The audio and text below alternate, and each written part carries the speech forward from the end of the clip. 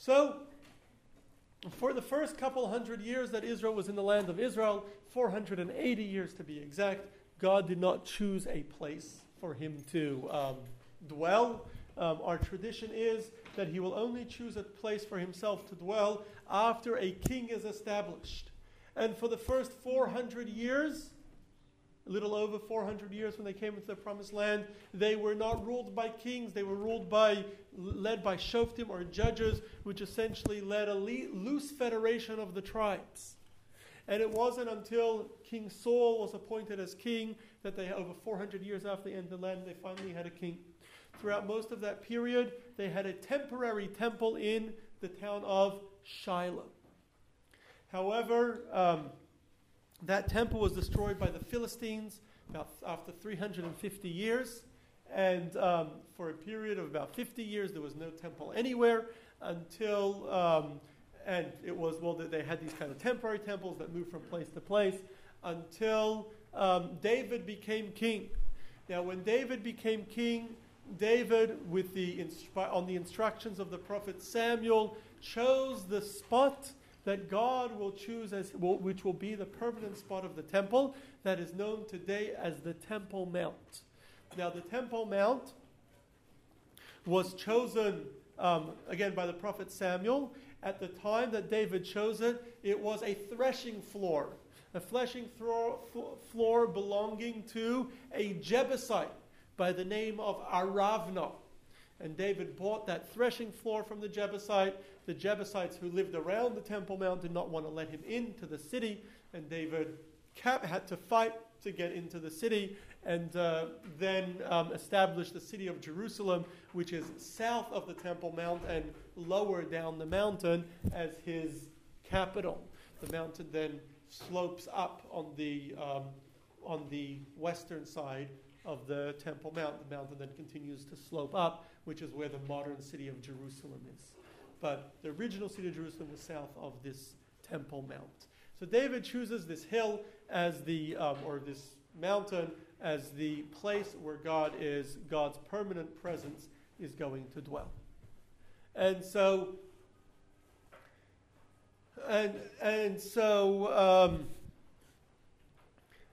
God chooses this. So how did David know that this is the place where God is going to choose? Why did he choose this place? So firstly, this, we are told, the Talmud tells us, this is the place from which the entire world was created. And in fact, there is a stone that jutted out in the Holy of Holies that was called the Even Shasi, or the foundation stone, that was the foundational stone of the entire world. So it was a very special spot. Where that stone is today, we don't know. In the middle of the dome of the rock, there is this massive stone, and there are views both in Jewish law and definitely in Muslim law that was the spot where the temple stood, on that very stone. We don't know if that is true or not. We would only know if we were able to dig and find out. So that's where the world was created from. Adam himself was made of dust of the earth. God formed Adam out of dust and breathed into him a soul of life, created from dust of the earth. Where was the dust taken from? From the place where the altar stood in the temple. So that spot exactly was where Adam was formed. Many, many, many years later, we're told Adam, when he was created, brought sacrifices to God on that spot where the altar would later stand. Many, many years later, Abraham was told to sacrifice his son Isaac. And he was told to go to Moriah, to the mountain that God will show him. Doesn't give us any detail. But many years later, when Solomon builds the temple, we are told Solomon built the temple on Mount Moriah. So our tradition is it was in the exact same spot where Abraham had almost slaughtered Isaac, till God had stopped him, was in that very same spot on the Temple Mount. So it was a very unique spot, a spot that God had chosen. How did David know where that spot was? So Solomon's going to build a temple, but David is going to choose the Temple Mount. David really wants to build a temple, chooses Jerusalem as his capital, And the prophet Nathan comes to David and says, I know you want to build a temple to God, but God does not want you to build a temple because you are a man of war. You have killed many people in your life. His temple will be a temple of peace. So therefore the temple can only be built by a man of peace, your son Solomon, whose name will be peace. Shalom comes from the word shalom, peace. And he will build the temple. So David said, well, at least I'm going to get ready for the building of the temple, which he did by flattening out the hill, turning it into a plateau, and building the foundations of the temple. And then he brought the temporary temple, the Mishkan, which at the time was in a place called Kiryat Ye'arim, and he brought it over to the Temple Mount and placed the temporary temple there until Solomon builds the permanent temple in that spot. So David chose the spot where Solomon is going to actually build the temple. How did he know where to build it? Well, firstly, the prophet Samuel is a prophet, so he's able to tell him exactly where it's supposed to go. So David knew the following. The temple had to be in the land of Benjamin, the land of the tribe of Benjamin, because Jacob had promised Benjamin in his blessings to all of his children, his last will and testament to all his children before they died. He had promised Benjamin that the temple would be in, Moses. And his last will and testament before he died had promised the tribe of Benjamin that the temple would be in their portion. So it had to be in the portion of the tribe of Benjamin, the temple itself. It was also supposed to be at the edge of the tribe of Judah. So the city around the temple, the city of Jerusalem, would be in the tribe of Judah. So it had to be a mountain that bordered Jerusalem and that bordered Judah and Benjamin, the two tribes. Now the town of Jerusalem was a town on the border between Benjamin and Judah, where the northern side belonged to Benjamin, the southern side belonged to Judah. Now then in Moses' blessing, Moses says that the temple will stand on the shoulders. What does it mean the temple will stand on the shoulders? So it means it will stand on a hill sitting next to a bigger mountain, like your shoulder just kind of sits next to your head, which is much higher up. It means it's going to sit on a hill jutting out of a larger mountain. So if you go to Jerusalem, you will see the Mount of Jerusalem kind of slopes up west of the Temple Mount. It goes pretty high up as you come down from what today is the Old City, but that's the city that was built by the Ottomans in the 1500s. When you come down, you'll see it kind of slopes down to the Temple Mount, and then there's kind of a little hill that now is a flat hill, a flat plateau that kind of juts out of the side of the mountain. So it has to be a hill jutting out of the side of the mountain. So with all of those markers, they were able to identify the Temple Mount as the ideal place for, as the Mount Moriah, and the place that God had wanted to build the temple. And the prophet Samuel approved of this place as the spot of the Temple Mount. So David sets aside the Temple Mount, built this plateau. Solomon then builds his temple here in Jerusalem. Solomon built his temple. Solomon's temple stood. He built it 480 years after the Exodus from Egypt, or according to our tradition, about the year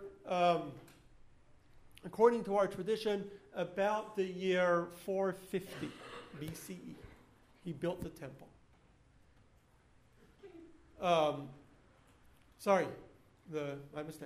My mistake. About the year 860 BCE. 860, much further back. 860 BCE, or almost 2,900 years ago, he built a temple in Jerusalem. The temple stood for 410 years until the Babylonians captured Jerusalem in 450 BCE. About 450 BCE, the Babylonians capture the city of Jerusalem and destroy Solomon's temple, take almost all the Jews from Israel, and schlep them to Babylon. where they settled and they lived for many, many years. Then, after some years later, some 50-something years after the temple had been destroyed, 70 years after there was first the Babylonians captured Jerusalem and exiled the king, whose name was Yehoiakim, together with all the dignitaries and many of the Kohanim, and most of the wealthy people and the prophets are all exiled to Babylon, and just the poor people are left under the reign of King Tzidkiyahu as a Babylonian vassal state with still the temple. And then some years later, they come back and the Jews had rebelled again. They come back, destroy the temple, and bring the rest of the Jews to Jerusalem. Some 70 years after the first exile, King Cyrus, who has captured Babylon and has built the Persian Empire that stretches from Greece to India, massive empire, believes that he was the man ordained by God to rebuild God's temple. And he instructs the Jews to go back and rebuild the temple, and he even gives them money from the temple treasuries and sends Persian soldiers to protect them, and they come back to Jerusalem and they begin to rebuild Jerusalem, and large numbers come back and begin to rebuild the temple. They start rebuilding a couple years. King Cyrus dies. He is followed by King Ahasuerus, or King Achashverosh, we call him in Hebrew. And King Ahasuerus is not as much of a fan of the Jews as Cyrus is, and he puts an end to the building of the temple. He is convinced by locals that had settled in Israel while the Jews were gone, known as Samaritans, that the Jews are up to no good and they're going to build the temple and fortify the city of Jerusalem and then rebel against him. So he stops the building of the city of Jerusalem. And so the city stops, the building stops, the building of the temple stops. Many Jews move back to Babylon, and the kind of small colony now in Jerusalem starts dwindling. And then some years later, the next king of Persia, Darius, now decides that he's convinced by Jewish leadership in Babylon that God wants him to allow the rebuilding of the temple, and indeed he allows the rebuilding of the temple. The Jews resume the rebuilding of the temple. He allows for the great Jewish leader Ezra to lead all of the Jewish leadership with many wealthy Jews, and a group of some 40 or 50,000 Jews leave Babylon, go back to Jerusalem to rebuild the temple. Later, he lets one of his chief ministers, Nehemiah, go and gives him a lot of money and to go and help because they were slacking in the rebuilding, to go and help help them along and reinvigorate them. And so finally, about 70 years after the original temple was destroyed, the second temple is now rebuilt in 350 BCE. Only a few years after the second temple is rebuilt, only a couple years later, the Persian Empire collapses to the army of Alexander of Macedonia. He is a Macedonian Greek army that essentially comes from the edge of the Persian Empire and captures the entire Persian Empire in just a couple years, giving him reign all the way across to India, and starting from going out from Greece, and including in his new empire, he now has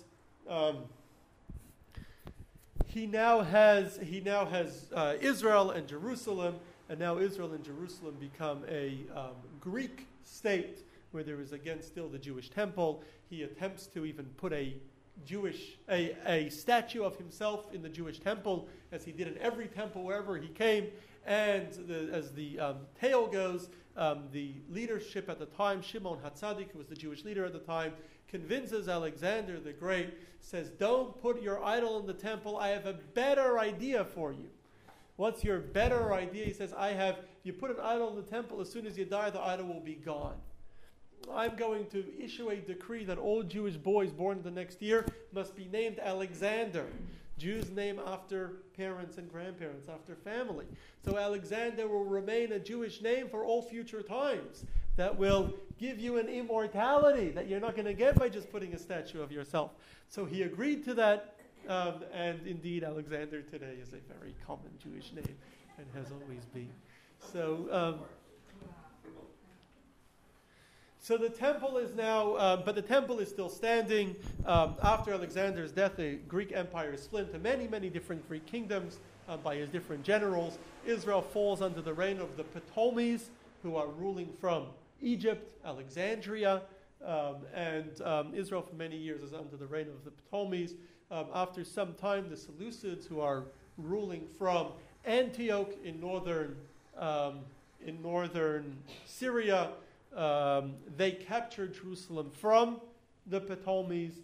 They begin to make trouble for the Jews, and at a certain point forbid Jews from practicing Judaism and take over the temple and turn it into an idolatrous temple.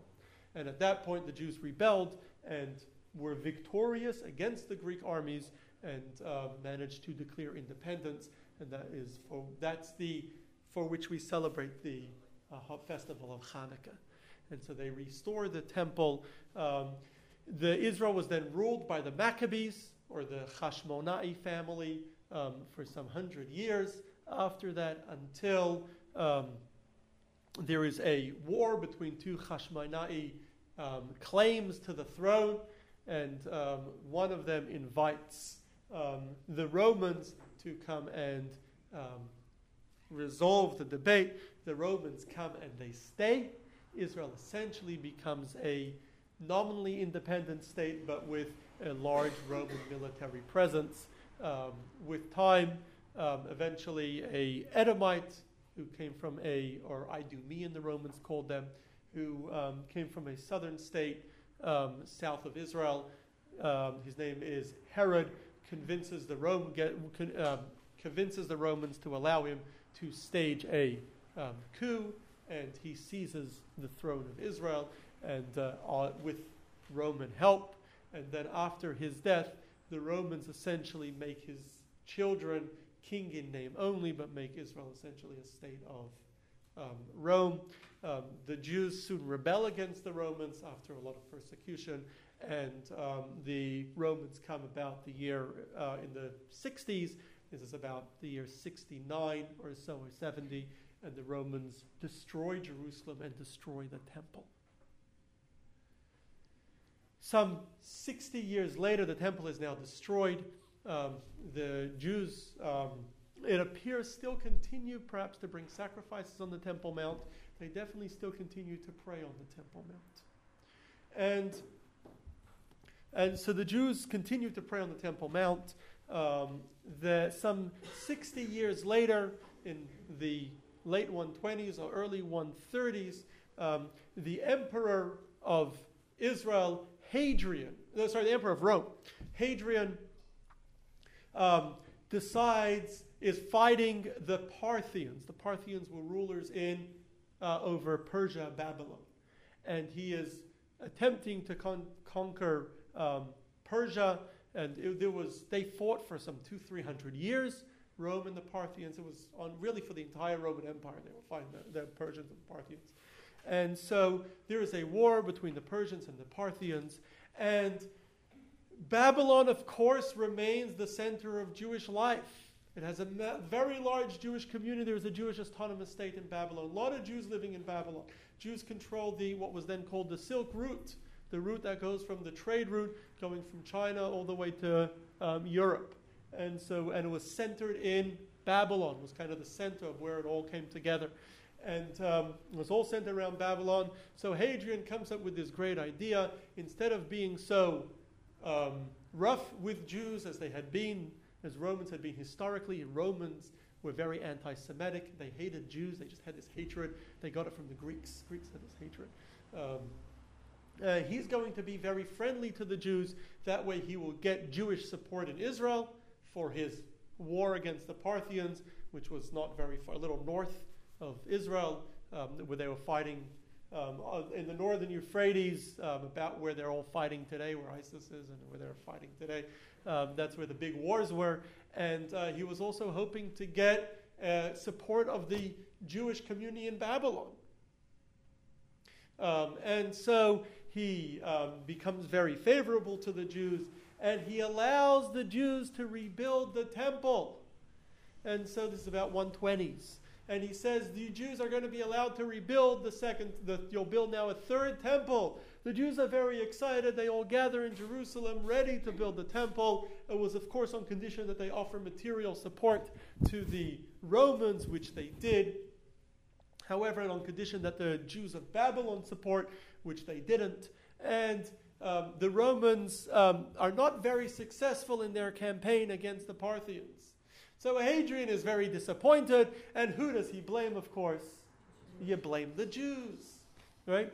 So he blames the Jews, and because the Jews of Babylon didn't cooperate, and the Jews of Israel didn't help or Judea as it was called, they didn't help as much as they should. So he says, that's it, no more rebuilding the temple. Now you can imagine, this was just 60 years after the temple was destroyed, not even 50-something years after the temple was destroyed. And they were so excited. All Jews believed they were about to build the temple. And suddenly they're told they can't build the temple anymore. You could imagine the disappointment. Jews were very upset. Jews went after Roman soldiers, attacking Roman soldiers. The Romans, who as it is were blaming the Jews, started attacking Jews. And Hadrian then issued a long series of anti-Jewish edicts. And all sorts of anti-Jewish edicts, both in Jewish practice, forbidding certain Jewish practices, and in requiring Jews to pay huge taxes and other unfair laws. And so the Jews' anger against the Romans reached a boiling point at that point, and there was a great fearless leader, Shimon bar Kuziva, or Shimon bar Kokhba, as he's called, who leads a rebellion against the Romans, successfully drives the Romans out of Judea, and declares Jerusalem his capital. He even minted coins with his name on it, with Jerusalem as his capital. We found many of those coins, and is ready to start rebuilding the temple. Unfortunately, the Romans came back, brought their military, when they brought their military from different ends of the Roman Empire to fully bear on a rebellion in Judea. They took a rebellion in Judea very seriously.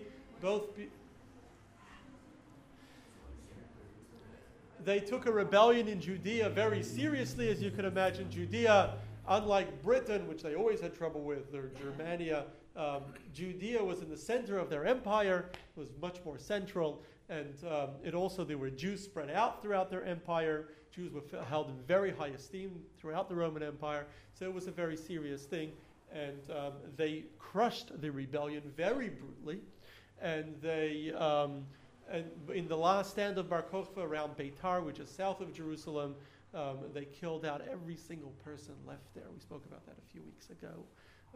And so they decided not only that they're going to stamp out Judaism, they changed the name of Judea to Syria Palestina, and to make sure that it was no longer related to Jews, they made it illegal to be Jewish or practice any form of Judaism whatsoever.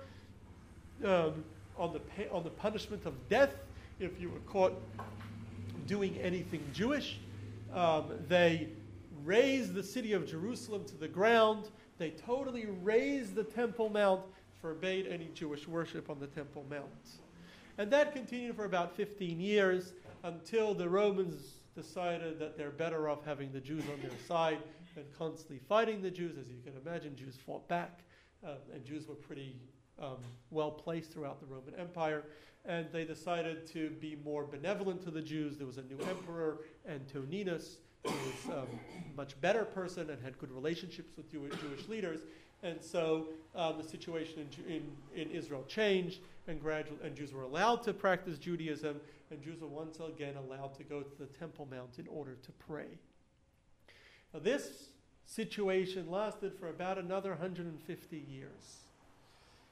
Until gradually things started getting worse, but then about 300 Rome adapts Christianity. Now, once Rome becomes Christian, suddenly Jews are now no longer wanted in the Roman Empire because they refuse to accept Christianity. They refuse to accept the Christian Messiah, and so Jews are no longer wanted. Even more so, while until now the only problem the Romans had with the Jewish holy places was that they encouraged Jews to rebel. That's why they destroyed it or kept us away from them. They encouraged us to be independent. Now the Christians, claimed as being, believing that they are the replacement of the chosen people, they themselves claimed rights to our holy places, and they themselves claimed the right to the Temple Mount, and they built a big church on the Temple Mount to replace our temple. And no longer were Jews allowed to pray anymore on the Temple Mount. Jews were forbidden from going on the Temple Mount. Jews were forbidden from praying on the Temple Mount. And Jews were really forbidden from going to any of the Jewish special places in Israel. And Jews were heavily persecuted in Israel. And this lasted at different levels from about 300 for 300 years, during which there was a lot of persecution for Jews throughout what became the Eastern Roman Empire. Rome by now had split into two, the Eastern Roman Empire or Byzantine, and life was pretty rough for the Jews. And gradually the Jewish community dwindled as the Jewish community in Babylon continued to grow and develop and was highly successful. The Jewish community in Israel really, really dwindled. Until the early 600s, we're talking now about the 620s or 630s, the Byzantines and the Persians continue to fight with each other. Rome did manage to capture Mesopotamia in the 200s and hold on to it for a couple years, not for very long, and then the Persians took it back. And by now the 600s have been fighting, the Romans and Persians have been fighting now for close to 1,000 years. Or now it's the Byzantines. And the Persians see an opportunity. Byzantine is gradually fallen apart, and the Persians see an opportunity to capture Israel. And so at the time, the Jews had an autonomous state along the Euphrates River in Babylon, which they had by now for about 1,000 years. It was led by the Reish Galuta, the Jewish leader at the time. And so What was it called? Sorry? What was it called? The Jewish state? It was called the Jewish state. The Gola. Reish Galuta was literally the head of the exile. The Jewish state was the Gola, was the exile, and he was the head of the Gola, the head of the exile. He was essentially, the way the Persian Empire worked is it had many different nations, and each one had their own little autonomous states with their own princes, and each one was directly owned governors and was directly responsible to the Persian emperor. And so the Jews had their own governor, who was a descendant of the house of David. And so they had their own Reish Galuta. The Reish Galuta at the time, I believe his name was Mar Chanina, and he had his own standing army, like all the governors did throughout the Persian Empire, and they had their own police force, and they kept their own rules. And this was on the Euphrates River, around where the town of Fallujah is today. It was a very large Jewish state, and so the Persian emperor asks the Reish Galuta, says, "I will, if you can raise an army of Jewish men and to fight alongside the Persian army, I will make you king of Israel, and I will allow you to rebuild your temple." Pretty good deal. He manages to raise an army of 200 men. And 200,000 men. My mistake, 200,000 men. Yeah, my mistake, 200,000 men. 200,000, big army. And then he says, not only that, he manages to get Jews in Israel.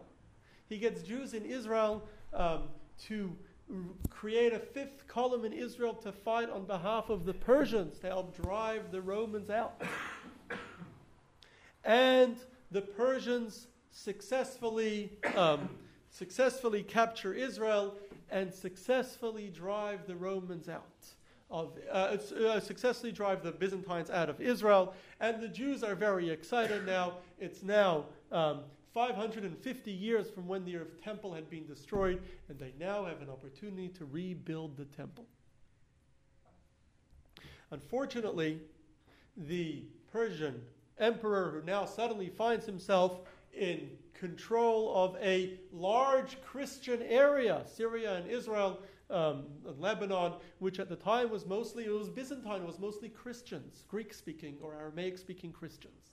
And he quickly realizes that favoring the Jews, who are a minority in the area by now, is not smart politics, especially since the Byzantines are fighting back to get the area back. And so if he wants the locals if he wants to bring them over to his side, he better not be so good to the Jews. So he changes his mind and he says, you know what, forget that idea of you becoming king of Israel or rebuilding the temple.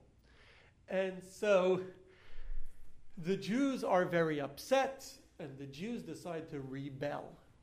And this was the final Jewish rebellion in Israel, and they rebel against the Persians and declare independence. And the Persians, with help of the Christian locals, put down the rebellion very quickly, and they kill out the entire family of the Reish Galuta, except for one person escapes, and the whole story, what happened with him. But they kill out the entire family of the Reish Galuta, and they kill many, many Jews. Much of the Jewish community in Israel that had been there, that which had been dwindling for 300 years, but the community was still numbered a few 100,000, and those that had survived, many of them were now killed. Some years later, the Christians come back with vengeance. The Byzantines capture Israel back from the Persians and move even further and manage to reach even Mesopotamia. And when the Christians come to Israel, they kill out all the Jews left in Israel. And that essentially put an end to the Jewish community in Israel that had been there since Joshua. The Jewish community essentially was finished. There was nothing left, or all very, very little. There was maybe a handful of Jews left after that. Jews came back, don't worry. They weren't gone for very long. Sorry? It's pretty depressing, all these things that Yes. happen. So this is after that rebellion, and after the Jewish community essentially left Israel, after that, Jews essentially believe that they will never get back to Israel before the coming of Mashiach, before a Savior comes that has been spoken about in our prophets many times, that will rebuild Jerusalem and rebuild the temple. But without that, it's not coming anytime. It's going to come soon, but it's not going to come in a kind of natural chain of events. Not long after that, the Muslims come in the late 600s and capture the Persian Empire, capture Israel from the Byzantines, and they destroy the churches that are found on the Temple Mount and build mosques. Mosques. First, they build the Al-Aqsa Mosque on the southern end of the Temple Mount, where Herod's, as we had showed, where Herod's stables had been, or where Herod's basilica had been, and then they built a big mosque in the early 600s in the center of the Temple Mount, called the Dome of the Rock. It wasn't actually a mosque; it was more kind of a monument to the temple in Jerusalem. They see themselves again as the new Jews. So that lasted. Jews came back with the Muslims. Jews had actually helped the Muslims capture Israel, though without any grand promises this time, and more particularly Persia, where life had gotten very difficult for Jews. And the Muslims are at first good to Jews, and many Jews move to Israel, but they don't have any access to the Temple Mount. After that, life in Israel is okay for some 400 years, until in the 1000s, the Crusaders come to Jerusalem, and the Crusaders, for a period of about 200 years, the Crusaders come in waves, chase the Muslims out of Jerusalem. Muslims come back. There's wars back and forth for 200 years. And Jews come. We have accounts of Jews who visited, and there was a very small community anywhere in Israel. Kind of little bits and pieces in different towns. The Ramban describes coming, Rabbi Moshe ben Nachman came in the mid-1200s, right after the Crusaders, and he recounts finding barely a minyan in Jerusalem. The Maimonides came in the Maimonides comes in the late 1100s, and he finds, this is during the Crusaders, and he finds also Jerusalem is very dangerous, and he cannot settle there, and he moves to Egypt. We mentioned Rabbi Yehuda Halevi 2 weeks ago, who came to Jerusalem. So it was a very unstable time. In the mid-1200s, the Mongols capture all of the Middle East, including Jerusalem, and they slaughter, as they did in many towns they come to, they just slaughter everyone they see. And again, Christians and Muslims, whoever they could find. And so life becomes very, very difficult for people living in the Holy Land. And the Muslims soon come back once the Mongols have left, and in the mid-1200s, and first Egypt comes back and controls Israel, and once again they rebuild their mosques, and Jews are not allowed to go on the Temple Mount. And this situation continues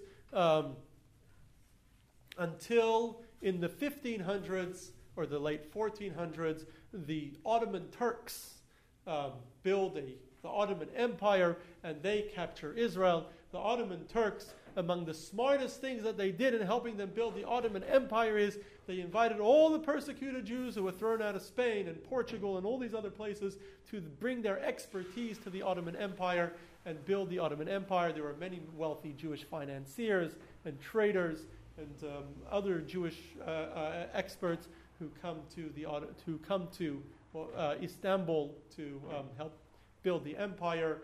And among the things that they do is they encourage the Ottoman leaders to allow Jews back to rebuild Israel, and Jews come in great numbers back to Jerusalem, back to Safad, Tiberias, and many other ancient Jewish cities.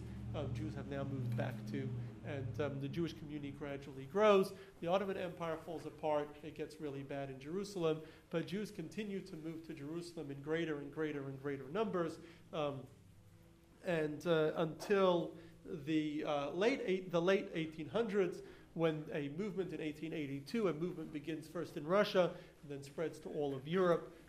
First it was called Bilu, and then later evolved into Zionism, a movement to rebuild the Jewish Holy Land, and large numbers of Jews come back. And very quickly, within a period of about 40 years, they have built cities and towns and farms throughout Israel. The Temple Mount, though, is still in the hands of the Ottoman Turks, and they do not allow Jews to go up on the Temple Mount. They did allow one Jew went up. Moses Montefiore went up, but as we'll see, he got into a lot of trouble for it. But Jews are not allowed to go on the Temple Mount at all. In 1948, Israel declares independence. First time there's a Jewish state since the destruction of the Second Temple. First time there's an independent Jewish state. The first time we even attempted to create a state since the 600s, so 1,400 years, and we create a Jewish state. However, unfortunately, in the war, Israel loses the old city of Jerusalem, including the Temple Mount. Jordan makes it illegal for any Jew to live in Jordan, and kicks all the Jews out of the old city and other cities other parts of Jordan that Jordan had captured, where Jews had lived, kicks all the Jews out, kills many of them, and makes it illegal for any Jew. Even Jews are not even allowed to visit. Even Americans that visited Jordan, if they said they were Jewish, we're not allowed to visit the Jerusalem or the temple. It's still illegal today for Jews to live in Jordan.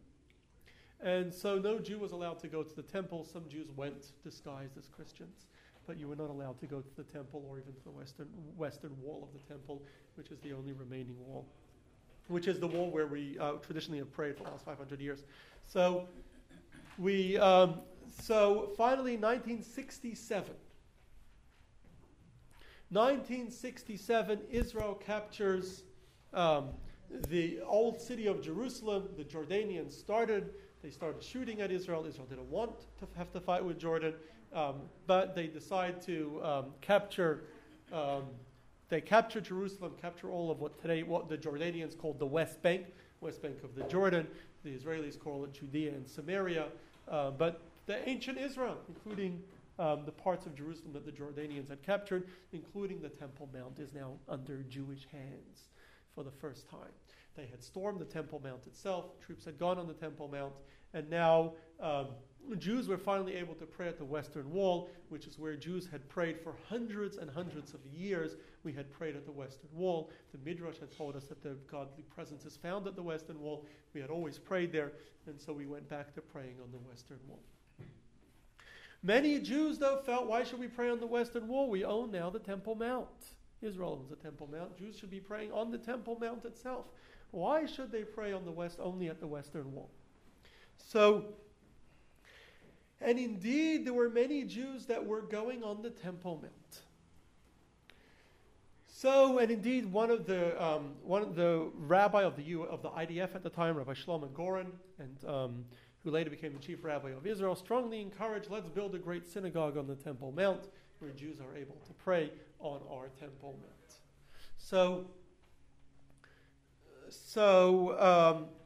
But at the time, the Israeli rabbinate, the two chief rabbis at the time, together with almost every major rabbi in Israel at the time, probably the only thing in which so many rabbis that were able to agree on.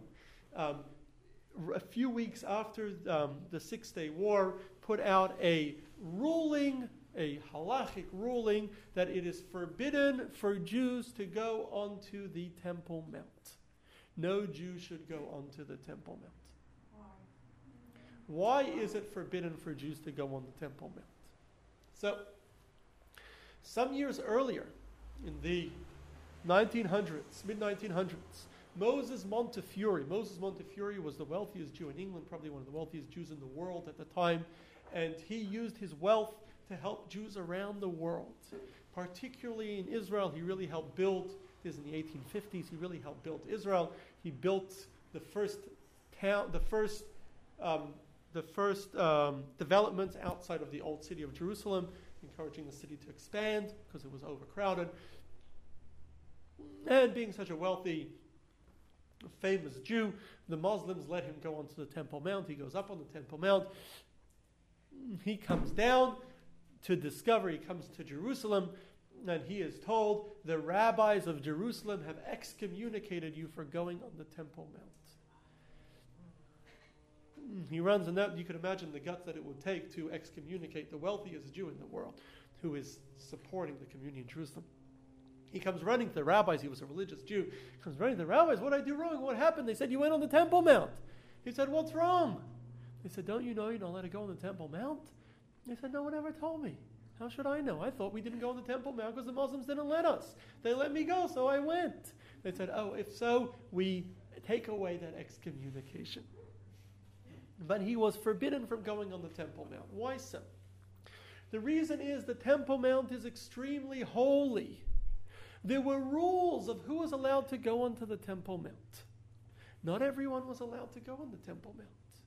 There were very, very strict rules as to who is allowed to go on the Temple Mount, and even if you went on the Temple Mount, where you were allowed to go on the Temple Mount.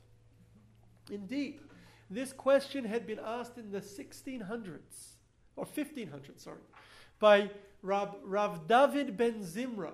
Rav David ben Zimra, known as Radvaz, was the chief rabbi of Egypt in the late 15, early 1600s. And he was, at the time, during this period, the Ottoman Empire controlled Israel and Egypt was kind of the larger community, was larger than the community in Israel, and he essentially resolved most of the legal questions for Israel as well. And so what happened was the Muslims needed craft work done on the Temple Mount, and they wanted to hire Jewish craftsmen to work on the Temple Mount. So the Jewish community in Jerusalem sent him a question, can Jews go on the Temple Mount? So he said, well, it is complicated. Very complicated. Here's the rule. The Temple Mount can be split into 3 different areas. 3 different areas. There is the area where the building of the temple itself stood. That area, only Kohens are allowed to go onto the Temple Mount, are allowed to go to that area where the temple itself stood. Only Kohens, priests, and only if they are ritually pure, if they are tahar, ritually pure. Second area on the Temple Mount is the area of the azaros, the courtyards. If you recall, there was a large courtyard where the altar stood and where the sacrifices were offered, and then there was a courtyard in front of it known as the women's courtyard. And so that area, which was actually surrounded by a fence, which kind of extended the area, a small fence, which was kind of where nobody could go past that fence. That area, only Jews are allowed. Non-Jews are not allowed in there. And only if they are ritually pure. You don't have to be a Kohen, but you have to be ritually pure. Now today, most of us have come in contact with dead bodies. If you come in contact with dead body, have ever been to a cemetery, have ever been in the same building as a dead body, so you've been to a hospital, and the hospital is a morgue, you are ritually impure, tameh. And so you cannot go into that whole area. The only way to become tahar would be to be sprinkled with water that would be mixed with ashes of a red cow, which we don't have. So we are all tameh, we are ritually pure. We cannot go into the whole area of the temple courtyards, wherever that was. Where we can go is onto the rest of the Temple Mount.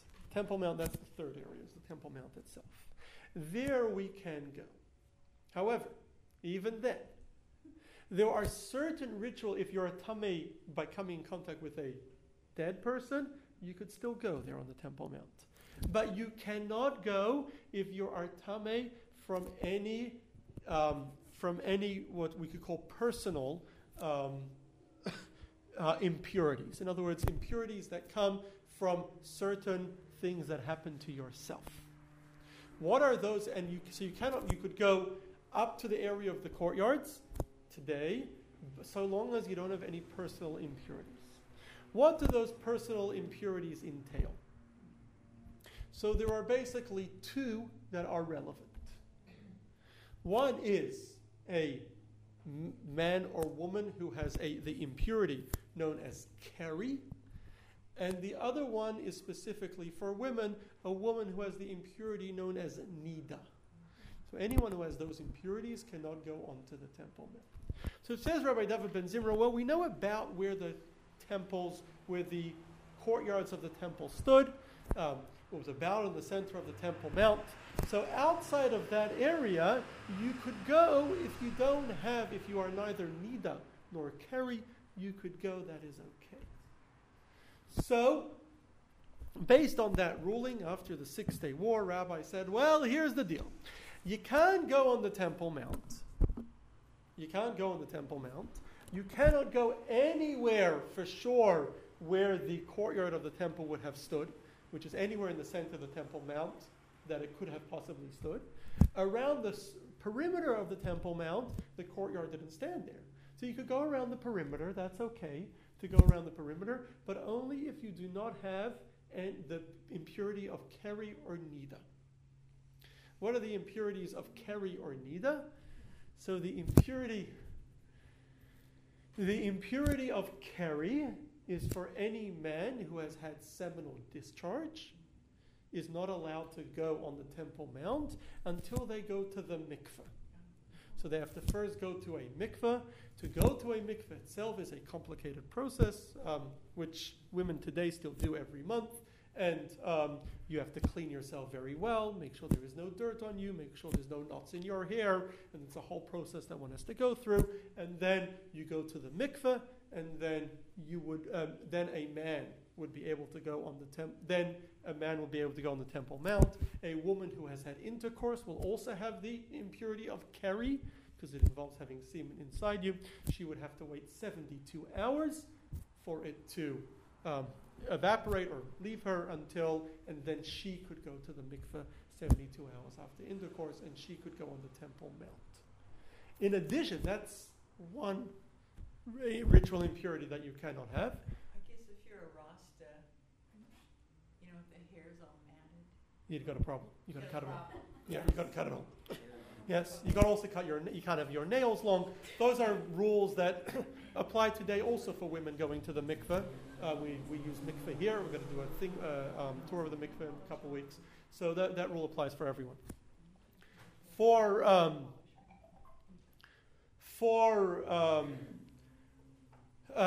That's one ritual impurity that you have to worry about. The other ritual impurity is nida. Any woman who has her menstrual discharge, or even or even if she has if she spots and she has blood, she sees blood, she must count 7 clean days. You first wait 5 days, and then you count. We did a class on this some time back, and then must count 7 clean days, and then must go to the mikveh, and only then can she go on the Temple Mount. And then in addition, a man can also have a ritual impurity of nida. It transfers if a man has intercourse with a woman who is a nida, and then he must wait 7 days, count 7 days, and go to the mikveh himself. So for both men and women, they cannot go on the Temple Mount if they have either of these 2 ritual impurities, keri or nida. They must wait till they're over, go to the mikveh, then they could go on the Temple Mount. Yes. So the original side of the temple where no one but a Kohen could go. What about when the temple was there? They kept all these rules. They were very strict about it. We have a lot of ancient records about how they kept these rules. So when the temple was there, only the Kohens could be in the temple? In the temple, building of the temple itself, yes. Inside the building? Inside the building. Only Kohens would. Yes.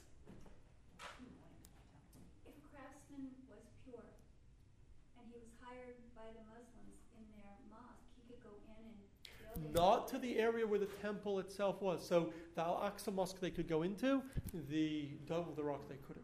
Not to the area where the temple courtyard was. So it depends on where it was. That was the answer of the Rabbi Dov Ben Zimmer at the time. Did any Jewish So artisans go and work? apparently. So because it is so complicated to follow the rules of going up to the Temple Mount, the rabbis in Israel said, it's not going to work if you let people go. No one's going to follow the rules. Transgressing going to the temple when impure is a very severe prohibition. It is not a prohibition only on the individual. The entire community must ensure that no one goes to the temple impure. The only way to do that today, realistically, is just say no one go up. There is no reason to go up. Yes, it'd be nicer to pray on the Temple Mount. It's closer to God, but because you will, and many people will end up transgressing and sinning as a result, it's not worth it. So the rabbinate and most rabbis at the time and still today are of a almost unanimous view that it is forbidden to go to the Temple Mount today. There are a handful of rabbis that said, well, it is such a holy place to go. We really want to go pray. We will make sure that we go up and we follow all the rules properly. And they built these organizations to ensure they follow the rules, and we will go up to the Temple Mount. So from a strict Jewish legal rule, one can technically go up to the Temple Mount if you follow all the rules. However, from a practical perspective, most rabbis forbid it because ensuring that everyone keeps the rules is not realistic. And the fact is, today, most Jews that go up to the Temple Mount go up without keeping those rules. So go without keeping the rules. That's the fact today. There's actually a big sign before you go on that it is forbidden for Jews to go onto the Temple Mount. So we do not go onto the Temple Mount today. We will have to wait for Mashiach to come for us to rebuild the temple and keep all the rules of purity. Again, we don't go to the Temple Mount today. Although, as I said, there are some rabbis that do encourage it. They are a very, very small minority. Most do so for political reasons, and generally, most rabbis believe that Jewish law trumps politics, and it is more important to follow God's will than to show our sovereignty over the Temple Mount in any way. Because ultimately, it is the Torah that is our real, the real Jewish sovereignty or the real Jewish power. I wanted to get to rebuilding the temple today. I didn't get a chance to get to there. I'm just going to cover it really quickly. I know I'm over time, and maybe we should do a whole class on it. We can't rebuild the temple. Firstly, it would start a war with the Muslims for whatever reason. In 1967, when they captured the Temple Mount, they allowed Jordan to retain sovereignty over the Temple Mount. Today, Israel does not have any sovereignty over the Temple Mount, although they can control who goes there. They cannot control what they build on the Temple Mount. And so it would be very problematic for Israel politically to build it. In theory, if the Muslims would let us build it, could we build the third temple? The short answer is no. Being ritually impure is not a problem to build the third temple, because you're allowed to build the temple when you are impure. In fact, in order to slaughter the red cow and get the ashes and to make ourselves pure, we must first have a temple. So you're allowed to build a temple when you are ritually impure. That is okay. If nobody is pure, that's okay according to Jewish law. We have two other major problems, which I'm not going to get into great detail. I'm just going to touch on them. Two other major problems that would not let us halachically, from a Jewish legal standpoint, build the temple. One is that the altar must be, and the temple spot must be exactly where the original was. We do not know definitively where it was. We perhaps may discover if we dig underneath, but for now we do not know, and we cannot guarantee that we will know even if we do dig. Even circumstantial evidence doesn't work in Judaism. It's going to have to be very, very strong evidence, which you don't usually get from archaeological digs. Can we dig today is a great question that Jonathan, I think, asked a few weeks ago. And in short, while the Temple Mount is forbidden to go on, tunnels under the Temple Mount actually do not have the same sanctity of the Temple Mount itself. So we would actually be halachically allowed to dig under the Temple Mount, so long as we don't go on the surface. So that would be perhaps not a problem. The other major problem that we have is once you have the temple, you have to run the service in the temple. To run the service in the temple, you need Cohens, or priests, descendants, male descendants of Aaron. Now, of course, everyone knows we have a lot of Cohens today, right? We have a lot of Cohens today. The problem is that for a Cohen to serve in the temple, according to Jewish law, they have to be able to prove they are a Cohen. How do you prove you're a Cohen? So when the temple stood, the way you proved you were a Cohen is you brought witnesses that you were your father's son, and that your mother was someone who was, Cohens were allowed to marry because they have limited, not allowed to marry divorcees, and that your mother's not a divorcee, and they weren't allowed to marry converts. So you bring proof that your mother was someone a Cohen's allowed to marry, your father is a Cohen, you go to the courts, and then you got a document that proved you were a Cohen. And you take your father's document and witnesses, and then you can prove you're a Cohen. And every Cohen, before they served in the temple, had to get this document proving that they were a Cohen, a certification that they're a Cohen. Now, after the temple was destroyed, we stopped certifying Cohens. So all Cohens today are uncertified. Uncertified Cohens, we call them Kohanei Chazaka. They're presumed to be Cohens. We presume they're Cohens. They do the priestly blessings on the holidays. They do that, and they do the redeeming of the firstborn and get the first Torah read, get called up the first Torah reading in the synagogue, but they cannot serve in the temple until they can prove it. Today, no Cohen can prove they are a Cohen.